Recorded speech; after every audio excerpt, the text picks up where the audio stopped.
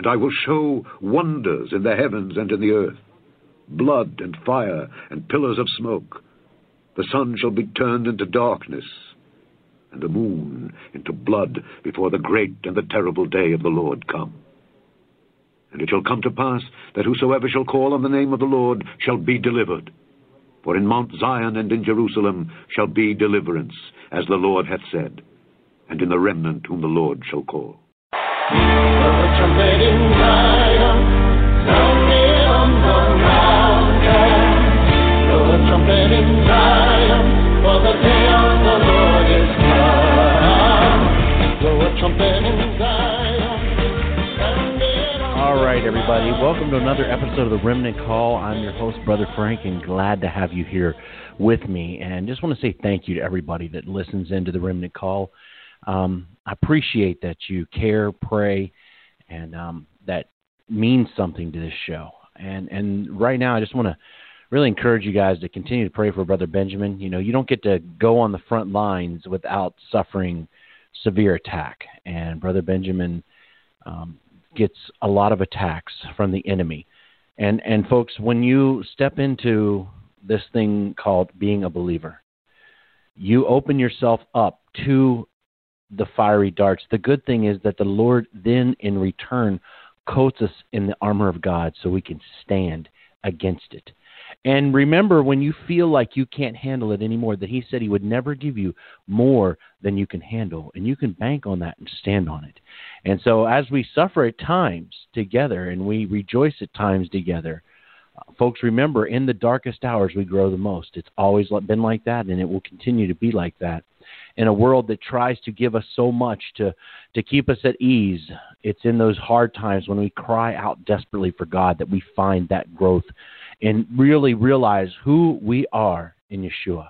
And it's important. Let's open with prayer, because tonight's program, folks, we're going to get into some fun and some exciting and some really meaningful stuff. Father, in the name above every name, Yeshua Jesus, we thank you, Lord, for the blessings on this show. We thank you for everything that you have done, Lord. We ask that you would bless tonight's program to your honor and your glory, Lord, that we may understand your word better and that we would grow to know you better. We ask it in the name above every name, Yeshua. Amen. Well, God bless you. We are going to talk tonight about a very important topic, the Mark of Cain. You know, I wanted to kind of just starting here, I don't know if you've ever seen, many of you have seen a mosaic. Most of you probably know what a mosaic is, but a lot of times a mosaic, if you look at it, individual pieces, it looks like nothing. But when you put all the pieces together, it forms a wonderful picture. And I've seen very many different ones. They're made from glass or stone or other materials. And just seeing the individual pieces normally don't make up much. And see, when you look at a mosaic, it kind of is how we picture God. We form a mosaic of who God is. And when we have built this mosaic of who God is, then we end up trying to fit God into the mosaic that we have formed. See, most of us, we learned this mosaic by when we were growing up, or what we were taught about God, or some maybe learned it later in life. But when we have allowed other people to build the mosaic by what they have taught us, we now read the Bible in a completely skewed view of who God is, because everything must fit into that mosaic. I was raised a certain way. I was raised to believe a certain way. When I gave my life to the Lord, I remember calling my dad one day and say, "Dad, I read this scripture. What do we do with it?" And my father literally said, "Son, I do not know." Because it threw a monkey wrench in everything we had been taught growing up. And when I read that day, I realized I needed to test the things that I had been taught to make sure they actually line up with the Word of God.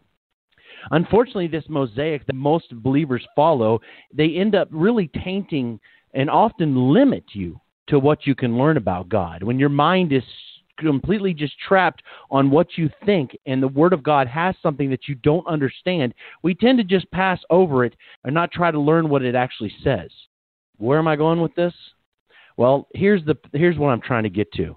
Over the past few years, now I've been converted now since my life of drugs and everything, when the Lord saved my life and my family in one day. It was in March. It was 20 years exactly ago that the Lord did this.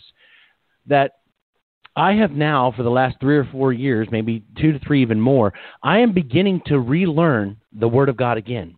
Not that the foundations, the principles that I don't always know are true. That's not what I'm talking about. But I have begun to allow the Word of God to create this mosaic of who God is instead of allowing people and man to create the mosaic of who God is. This way, I am no longer limited in my learning, but by the Spirit of the living God, I will discern by His grace and what He gives me to understand what the Word of God actually says, because I don't have a preconceived notion that limits me to what I can understand. Now, at times I run into those preconceived notions, and I have to hit a wall when I'm reading the Scripture, but if you pray and are willing to be taught by the Lord. See, you can read the Bible one of two ways. You can either read to prove, or you can read to learn. Because if you read to learn while you're trying to even prove, your mind can be changed when the Word of God can show you a different way. But if all you want to do is prove your point, you'll not learn. And I'm realizing this whole thing and how to do it, and I'm telling you, I'm 45 years old now, folks, and it's like rereading the Bible all over again. The interesting thing is unfortunately the majority of the believers out there do not think this way anymore. Anyways, I want to look at something important. This is the Mark of Cain. It's been something talked about for a long time. It's mysterious. People don't know. But you might be surprised what is actually said about it in the very Word of God. We're going to look at that. We're going to look at some ancient writings and some things that were said about it and see if we can understand what this thing is all about. Turn with me, if you have your Bibles, to Genesis chapter 4. And I'm going to read some scripture, so stick with me here because we got to set some context, some background to understand what's going on if we're going to understand what this Mark of Cain is all about. Genesis chapter 4, verses 1 through 18 says this, "And Adam knew his wife, and she conceived and bare Cain, and said, I have gotten a man from the Lord." Do you understand that? This came from the Lord. So the idea of this Cain coming from Satan, throw that please out and stop that silliness. The devil was not the father of Cain physically. He may be spiritually the father when you turn his life over, but he's not physical, and that's just heresy and crazy stuff that people promote on the internet. And if you don't like it, then just go listen to another show. And she again bare his brother Abel, and Abel was a keeper of sheep, but Cain was a tiller of the ground. And in the process of time, it came to pass that Cain brought of the fruit of the ground an offering unto the Lord, and Abel he also brought of the firstlings of the flock and of the fat thereof. And the Lord had respect unto Abel and to his offering, but unto Cain and to his offering he had no respect. And Cain was very wroth, and his countenance fell. And the Lord said unto Cain, Why art thou wroth, and why is thy countenance fallen? If thou doest well, shalt thou not be accepted, and if thou doest not well, sin lieth at the door, and unto thee shall be his desire, and thou shalt rule over him. And Cain talked with Abel, his brother, and it came to pass when they were in the field that Cain rose up against Abel, his brother, and slew him. So here we've got an issue that's going on. We've got Cain, who is upset because the Lord is not accepting his sacrifice, and he is accepting Abel's. And he's mad about this, and he doesn't like it. And so now he's going to take this to his brother. And in the process of time, because his brother wants to follow the Lord God's way, Cain ends up slaying his brother. And in verse 10 it says, and he said, in verse 9, And the Lord said unto Cain, Where is Abel thy brother? And he said, I know not. Am I my brother's keeper? And he said, What hast thou done? The voice of thy brother's blood crieth unto me from the ground. And now art thou cursed from the earth, which hath opened her mouth and received thy brother's blood from her hand. When thou tillest the ground, it shall not henceforth yield unto her strength. A fugitive and a vagabond shalt thou be in the earth. And Cain said unto the Lord, My punishment is greater than I can bear. Behold, thou hast driven me out this day from the face of the earth, and from the face shall I be hid, and I shall be a fugitive and a vagabond in the earth. And it shall come to pass that every one that findeth me shall slay me. And the Lord said unto him, Therefore whosoever slayeth Cain, vengeance shall be taken on him sevenfold. And the Lord set a mark upon Cain, lest any finding him should kill him. And Cain went out from the presence of the Lord, and dwelt in the land of Nod, on east of Eden. And Cain knew his wife, and she conceived and bare Enoch, and built a city, and called the name of the city after the name of his son Enoch. So here we have God coming to Cain, asking, Where is thy brother? Now, the interesting response back, the first thing, what does he say? Am I my brother's keeper? You know how often I find that people that are believers that are in the so-called remnant don't care anything about their fellow man. They don't care anything about their brothers. They don't care anything about anyone else. If you don't believe me, go into church and listen to everybody gossip and complain about everybody else. You know why? Because they don't believe that they need to care for their own family and church's souls. And folks, if you are a believer in Yeshua, we are family together, one new man in Yeshua. And that means we take care of one another. And so here, he's asking, where's he at? He said, I'm not my brother's keeper. And the Lord says, hey, wait a second. His blood is crying out from the ground. When they kill these babies, do you know their blood cries out from the ground? The Lord hears the blood of the innocent. It must be very loud in his ears. I can only imagine if we could hear those same cries that the Lord could hear. It must be something that just tears his heart apart. So we look at it. Of course, God ends up putting a mark upon Cain because he says, I cannot bear this punishment. He said, what I've done, it's too much. He said, if anybody finds me, they're going to kill me. And so the Lord puts a mark on him. So what is the mark of Cain? Well, it's very interesting, the mark of Cain. It's of something that is, through history, all over the place. The interesting thing is the Hebrew word for mark is oath, and it could mean simply just a sign or an omen or a warning or remembrance.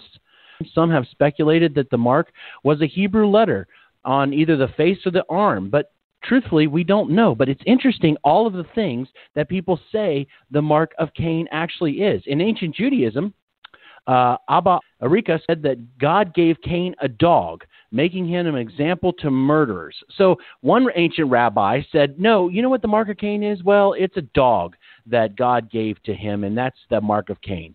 Jose ben Hanan said that God made a horn grow out of Cain's head, and that was the mark of Cain. Rabbi Rashi comments the Genesis 4:15 and saying that the mark is one of the Hebrew letters of the Tetragrammaton, meaning one of the four letters makes up the name of God, that was what was the mark of Cain, and God had put it on his forehead. In the Kabbalah and the Zohar, it states that the mark of Cain was one of the 22 letters of the Hebrew Torah and doesn't specify which one. So we see that it's all over the place. I don't think it was a dog. I don't believe it was a horn that grew out of his head either.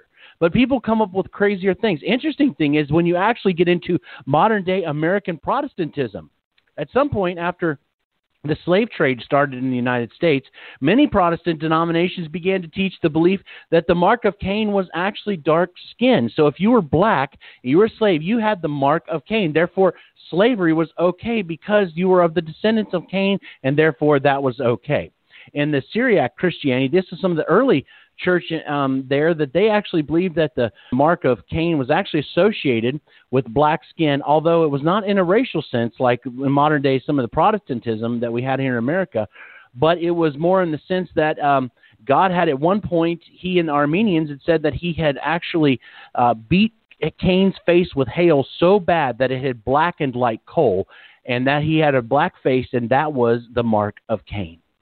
The problem with all these things are, if you go on the YouTube, you can just find everything out there in the world. This is all completely unbiblical speculation because the Bible does not exactly tell us what the physical mark of Cain was, but it does actually tell us what it became. And we're going to talk about that later. That's the interesting thing about it. It doesn't say in the Bible what the physical mark was, but it does say what the mark became. And we're going to find out from the very Word of God. Well, so interesting thing is, though, is the mark of Cain, even though it's so talked about, often we don't talk about what is the curse of Cain. Because as we read earlier, the curse of Cain was something actually different. It's in Genesis chapter 4 and verse 11 and 12. Let me reread it again. And now art thou cursed from the earth, which hath opened her mouth to receive her brother's blood from thy land. When thou tillest the ground, it shall not henceforth yield unto her strength. A fugitive and a vagabond shalt thou be in the earth. So the first part of the curse was that the ground that Cain so dearly loved, he loved to get his fruit that he could bring his own sacrifices from, it was no longer going to be giving up fruit in its strength, meaning he was going to have to work for that. But this twofold curse that was on there went also a little bit farther. It said, though, also that the curse was that Cain was going to be a vagabond, wandering around from place to place. Actually, when you read where he went, it said to the land of Nod. If you look up what Nod actually means in the original language, it actually means a vagrant. It's a state of wandering. vagabond or vagrancy. And so there's no settled home. There's no place to call. Now, we know that he later built the city of Enoch. He named after his son, but we don't know for fact that he actually lived there for his whole life. The Bible did say that he was going to be a vagabond. He was cursed to wander. Then to top it all off, after this, wondering what was the mark, we get lopsided with this crazy idea. Well, most people say, okay, I understand, Brother Frank, I don't know what the mark is, but then how did Cain get his wife? Because that's where more of these crazy ideas continue to come from. The mark of Cain, it said, well, you're black, you have the mark of Cain. Well, the same thing about his wife. We get other crazy things. Where did Cain get his wife from? We get some people say, well, she's part of the pre-Adamite people that were here before creation. Folks, these are just other excuses to get you to believe in evolution, okay? She was a part of the co-creation, some say, where God also created other people at the same time.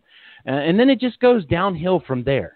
The interesting thing in the Bible settles this question once and for all. There was not a pre-Adamite people living on the earth at the same time, or there was not a co-creation at the same time that God created them, because it says something very simple in Genesis 3:20.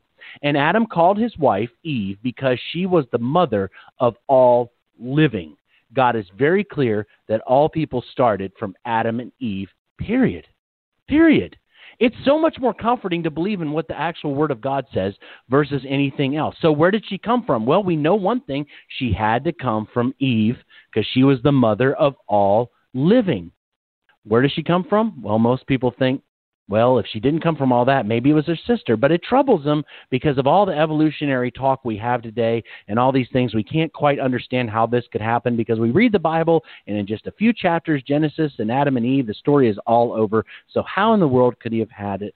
Could it be his own sister? Well, in Genesis 5:4, it says, in the days of Adam, after he begot Seth, were 800 years, and he begat sons and daughters.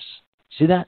Sons and daughters. The Bible actually doesn't say how many sons and daughters they actually had. If you read from Josephus, praise God, was able to fill in a lot of the things that happened between the Old and New Testament. The historian, he said the number of Adam's children, it says the old tradition was 33 sons and 23 daughters, so they had over 50 children.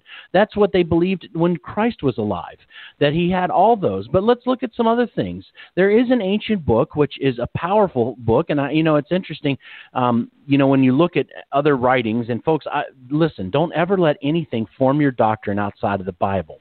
But when they found the Dead Sea Scrolls, they found a book called the Book of Jubilees, and there's a lot of different arguments and different things about it.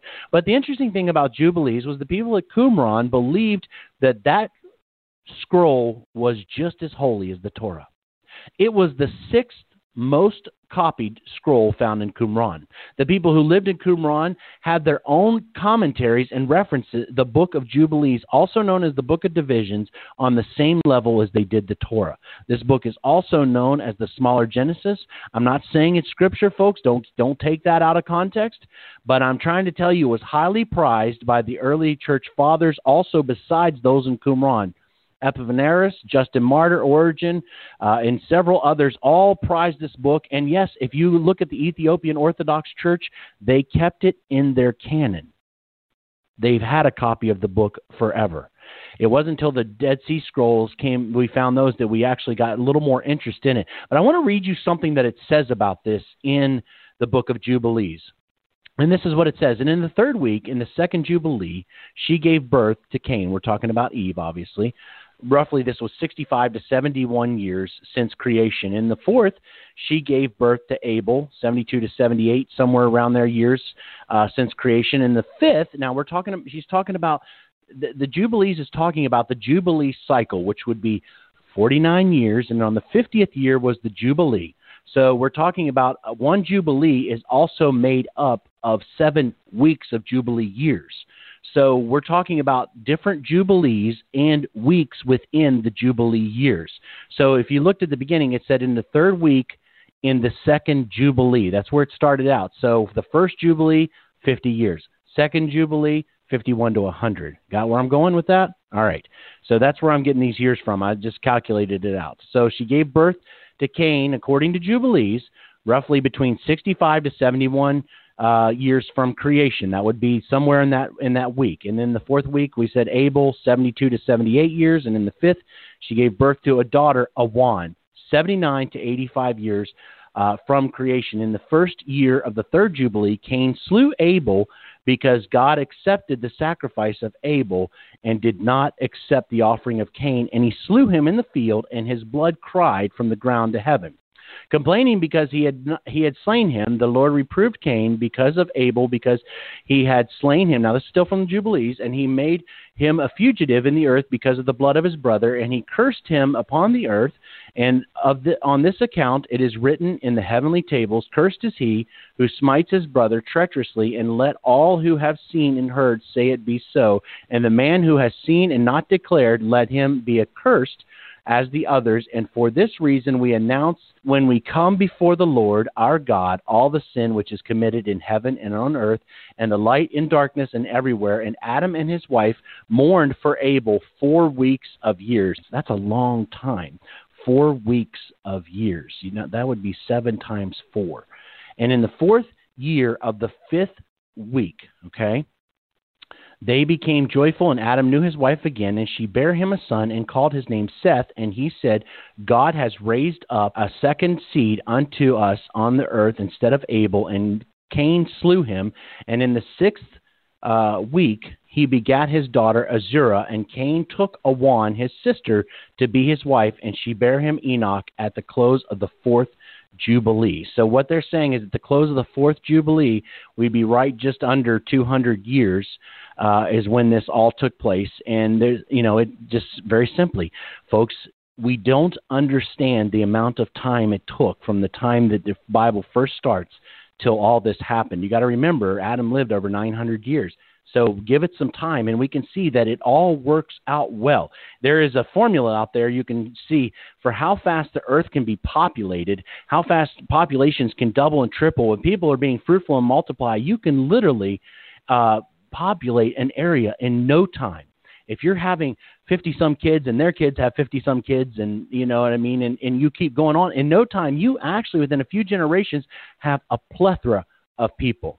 So here I wanted to give you another source and reference for that work during the time of Christ with Josephus here and the Jubilees, which the Jubilees is, we know that the book is a couple hundred years BC, but it could be very well a copy of a much older book. It only has Revelation so far, I think roughly up to around the crossing of the River Jordan, and that's it. And so we see also, and it's believed by many, it's not proven, that John the Baptist was also a member of the Qumran community. So it's just interesting stuff. You see, though, the Mark of Cain is always the thing that people remember so much when they read this or think about the story of Cain and Abel.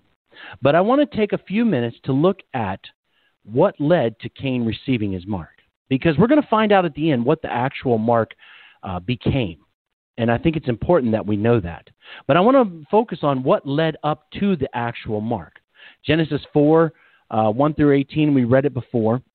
And we saw here where Cain, he came and he wanted God to accept his sacrifice, okay? He wanted him to accept that, what he had done was the right thing, that his sacrifice was good. When Abel did, obviously, what the Lord required by bringing an animal, but Cain wanted to bring his own fruit of his own labor. See, Cain, a man who knew who God was, right? He wasn't ignorant. He'd been taught who the Lord was. He's not far away from creation. He knows the truth, but instead of bringing a sacrifice that God desired, he believed that the works of his own hands were greater than that which the Lord desired. You see, I believe that Cain is a picture of the end times false church. When you look at the book of Genesis and when you look at the book of Revelation, you realize they are absolute perfect bookends. See, the beginning of the book of Genesis ends up just like the end of Revelation. We start in paradise, and we're going to end in paradise. The same things, though, that happened right after the fall are the same things that are going to happen again right before the Lord returns. So here, Cain is angry. First of all, because he believes his ideas of worship are superior to God's, and that God should accept his way, because it doesn't matter if you follow what God says as long as you do what makes you feel good. And what made Cain feel good was that the works of his own hands were better than that which God desired. Unfortunately, what happens, though, when you do this is what permeates to people that are around you. And you look in the churches today and all over society. This form of church that's out there that says, don't judge, we accept everything. If you're in love with it, put a ring on it. You know, we are living in an age where truth doesn't matter anymore, only feelings. And as long as you feel it, then it's okay. And I'm going to worship God my way. And unfortunately, this even happens in the midst of the remnant and those who call themselves believers. What happens to people that feel like this, it fills their hearts with hatred against those who actually want to follow the Lord His way. You see, look at the anger in politics today in the world. Look at the anger against the church.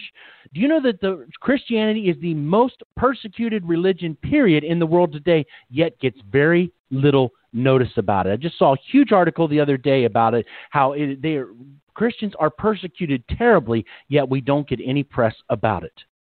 But they say to us, hey, we're not relevant. We're not accepting. We're just a bunch of homophobic, anti-abortionist, misogynist haters who don't love gay people. We just hate everything. You know, they label us with this, their own little mark they put on there. And so why is this, though? Because they believe that the power of the blood of Jesus is not good enough to cover their sins. Therefore, they make up an excuse in order to continue in. But see, because we believe that Christ can save the worst of sinners, is it because we believe Jesus accepts us how we are? We know that Jesus accepts us how we are, but beloved, He loves us too much to ever leave us that way. See, Jesus showed His love and mercy with the woman caught in the act of adultery. But after He showed her forgiveness, He said to her, go and sin no more. He said, neither do I condemn you, He told the woman. It's been forgiven. But let me tell you something right now. Don't go out there and continue in the things that you've been doing. It's not okay. God never promotes living in sin. He is a forgiver, He's a deliverer, but He never promotes and excuses living in it. But if we don't need to change, which means to believe today God has to love me how I want, then what is the cross, what is the sacrifice of Jesus all about? Did He pay the price for sin, or did He pay the price so that we can live however we feel? See, this is the mindset that leads to the Mark of Cain.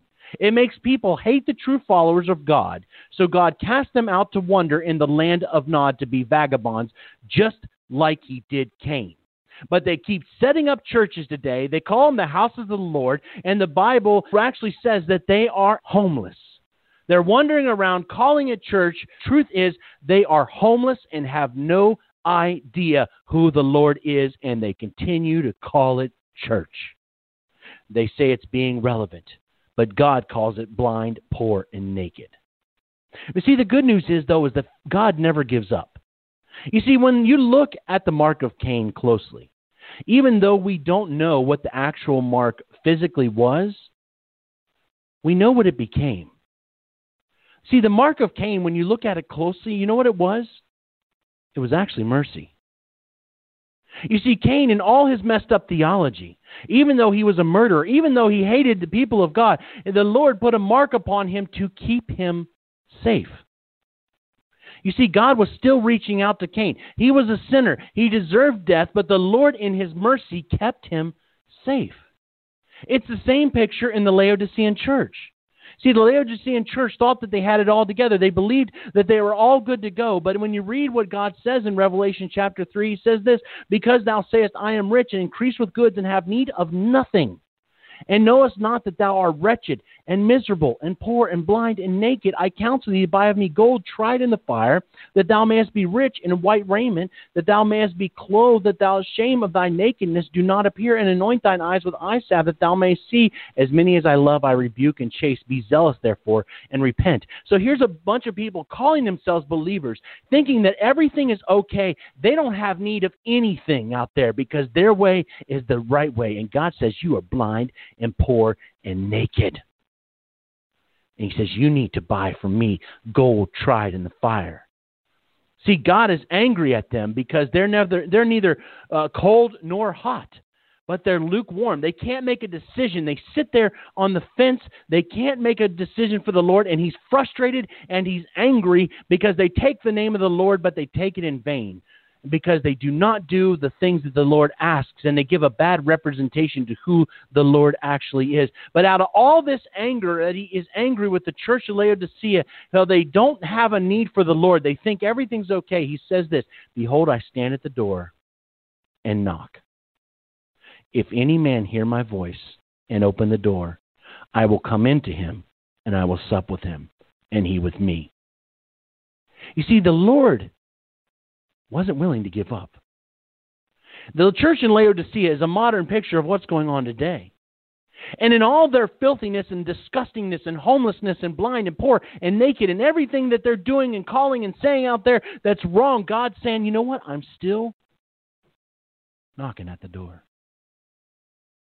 You see, unfortunately, some of us have gotten caught in that trap, caught in that mix-up, caught in that problem of thinking that everything's okay, and we're doing it on our own, and Lord, we got it, and we'll take care of it. And the Lord is like, man, you are completely lost. And he's saying, you know what, though? I'm not going to give up.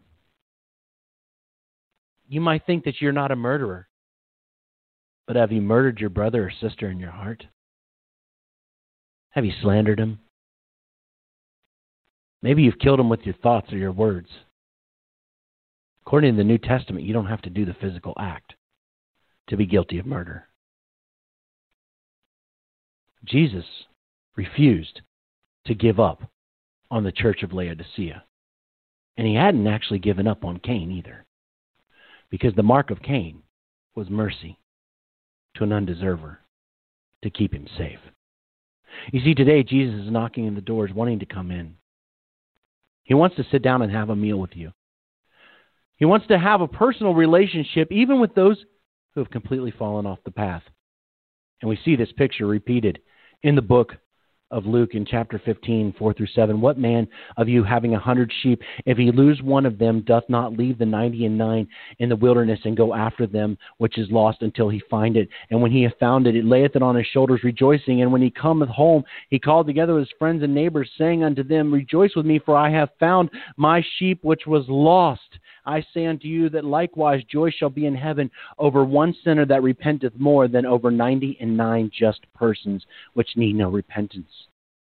You see, folks, God's actually talking about those in the fold, those in the flock, those that call themselves believers that have gone astray. Jesus says it doesn't matter.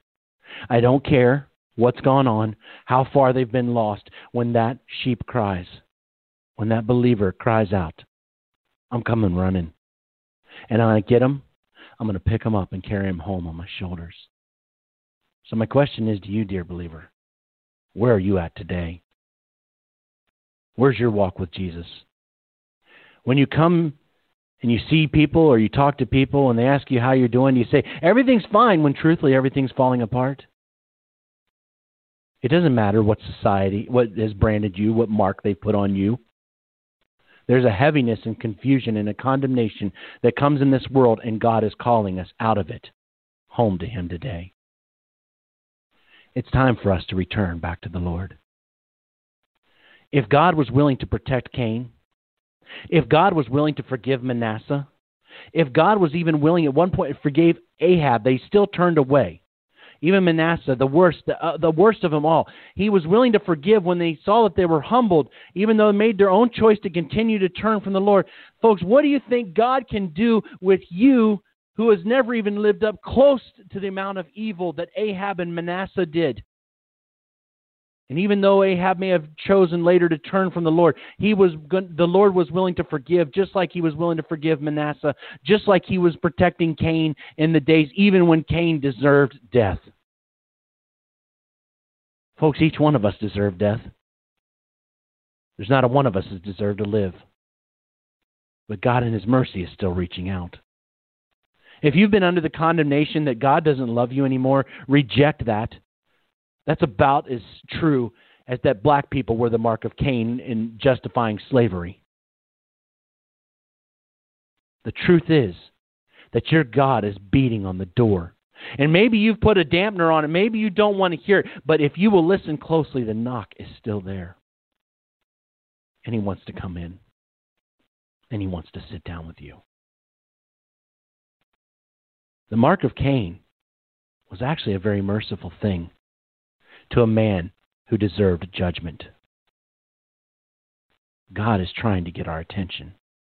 And even though you may have broken some promises, you may have messed up, you may have done some things that you're not proud of, you may have been struggling with a secret sin for years, you may have been fighting it back and forth, you don't know if the Lord is not giving up on you, brother and sister. He is still reaching out. God is in the business of deliverance. Won't you call out on Him? Won't you call out on Him today? This is Brother Frank from the Remnant Call saying to everybody, good night and shalom.